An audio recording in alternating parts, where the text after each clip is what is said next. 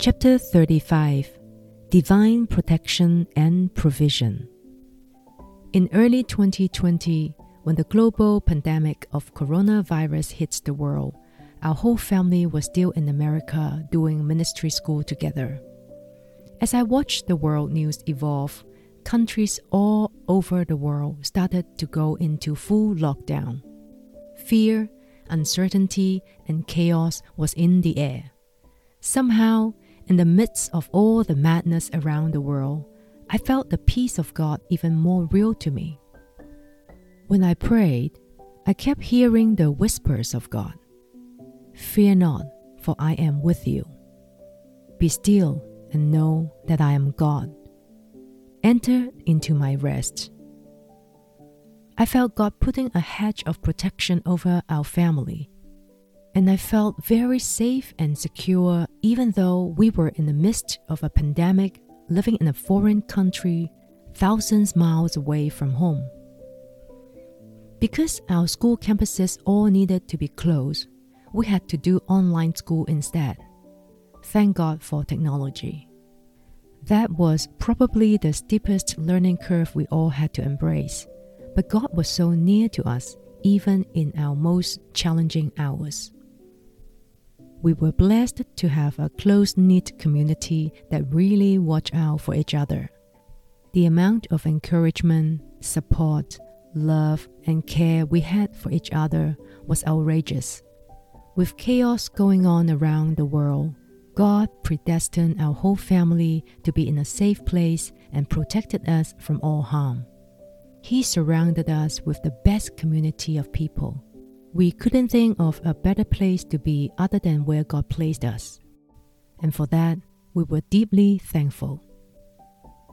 The pandemic lockdown also meant that we had more family time together. I had friends who found it so difficult to spend the days with their family at home, but it wasn't the case for us. We had no problem enjoying each other's company in our cozy home. One of the many highlights was seeing our children developing their passion for cooking. We got to enjoy their creative and scrumptious homemade cuisine. What a treat! From Bible studies to watching movies and playing board games together, we treated each day as a blessing from the Lord. I guess we've learned to make the most of the situation regardless of what happened around us, because the joy of the Lord is with us. The full lockdown was soon loosened up in our county, and we were free to go out without wearing masks as long as we maintained social distance with others. We got to enjoy the freedom of going out for walks, breathing the fresh air, doing exercise, and appreciating the beauty of nature, while our friends and family back home still needed to be quarantined at home or wearing masks when they went out. I even have friends telling me that they had to separate from their spouse or children because they couldn't fly back to their home country. I began to realize even more how blessed we were. Even though the world had turned upside down, we remained thankful to God every day, praising His name, praying for people, and being a blessing to others. In addition to the quality family time we had, I also got to spend a lot more time with the Lord. God has specifically instructed me to stop watching the news and social media because He wanted to take me into a deeper relationship with Him, as well as praying and interceding for the people. So I obeyed and did just that. Oh, how I love my intimate time with the Lord. Each day I feasted on His word and received His love, His life, His peace, His wisdom, His strength, and so much more. God brought me to a state of rest with Him that I've never experienced before. It was the best season of my life, and I'm not exaggerating. It sounds ridiculous even now when I'm documenting these experiences, but that's the blessing of having God in our life. He is God Almighty, and in Him there is no darkness, no fear, no lack, but full of life, joy, peace, love, and hope that surpasses understanding. Towards the end of our second year of ministry training, most countries were still in lockdown, including our home country. We had to stay in America due to air travel restriction. We also need to decide whether to pursue our third years of ministry school or not.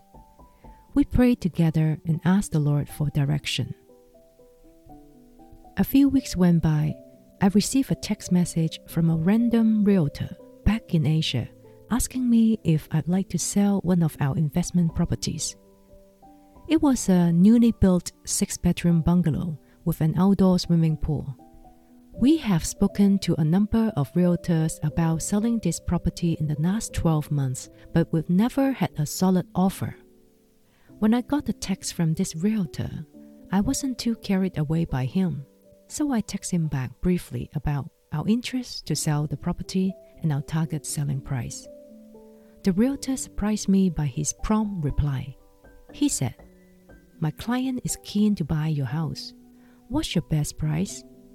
May I ask when he can view your unit and when will you be back from America?" I replied to the realtor with a short text. "Thank you for getting back to me so quickly. The price that I gave you is the best price.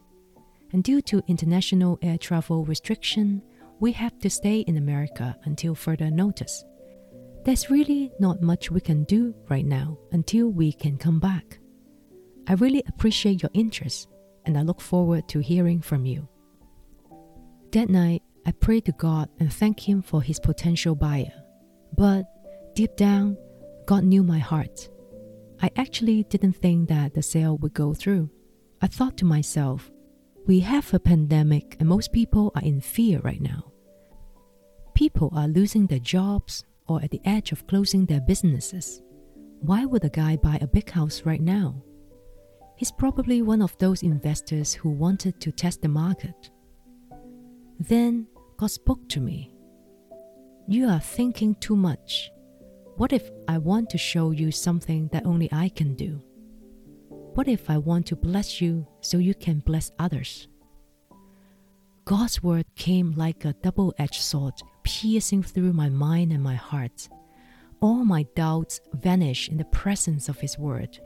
His voice shook me to the core, and immediately my belief changed from doubting if our house could be sold to really expecting God's miracle to be unveiled. I suddenly found myself having an unshakable faith, knowing with certainty that our house was about to be sold, and I was thrilled. The next evening, I got a text from the realtor again, and he basically told me that his client was prepared to pay the price I offer. He didn't need to visit our house, and he could pay the deposit anytime. I burst out in laughter after I saw the text. Everything suddenly turned to our favor. It was remarkable. I closed my eyes and took a deep breath, marveled at the goodness of God. I told my Heavenly Father, "You are so good to us. What have we done to even deserve this?" And I heard Him saying this to me, "Because I love you." Immediately, my Father's tangible loving presence filled my heart again, and I could feel the weight of His glory surrounding me. It was so marvelous to behold. I lay down on the floor and worshiped Him until I felt asleep. I woke up the next morning feeling revived. The provisional agreement for sales and purchase was already in my email inbox, ready to be signed. But before I signed the document, a few questions came to my mind. Do we need to fly back to Asia to sign the sales and purchase agreement in person? What if we couldn't go back on time for signing? How can we do a proper handover of the unit to the buyer when we are in America? In a split second, I became aware that I was overthinking too much again. I had forgotten what God told me and underestimated what He could do. I caught myself with unbelief, and I immediately repented to God. It was a great faith-building experience for me, and thank God for calling me higher to have faith in Him again. After repented, I was brought back to God's rest again, and supernatural confidence in the Lord came upon me. Sure enough, God gave us supernatural favor, wisdom, and strategies. The house was successfully sold and handed over to the buyer while we were still in America.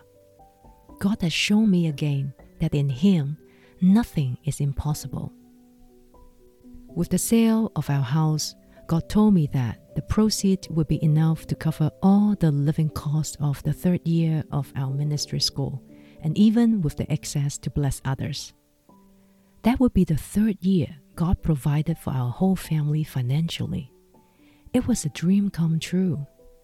I thought to myself, how can we even comprehend God's love and kindness to us? How can we even live without Him? In that moment of gratitude, deep within me, birthed forth a longing for the whole world to know Him and be loved by Him. I've learned that even in the midst of chaos and unrest, nothing could stop a sovereign God from protecting and providing for His own children. In fact, I found that God's extravagant love and power shines even brighter in the midst of darkness as we put our full trust in Him. That's why we're called to be the salt and the light, and in Him there is no darkness.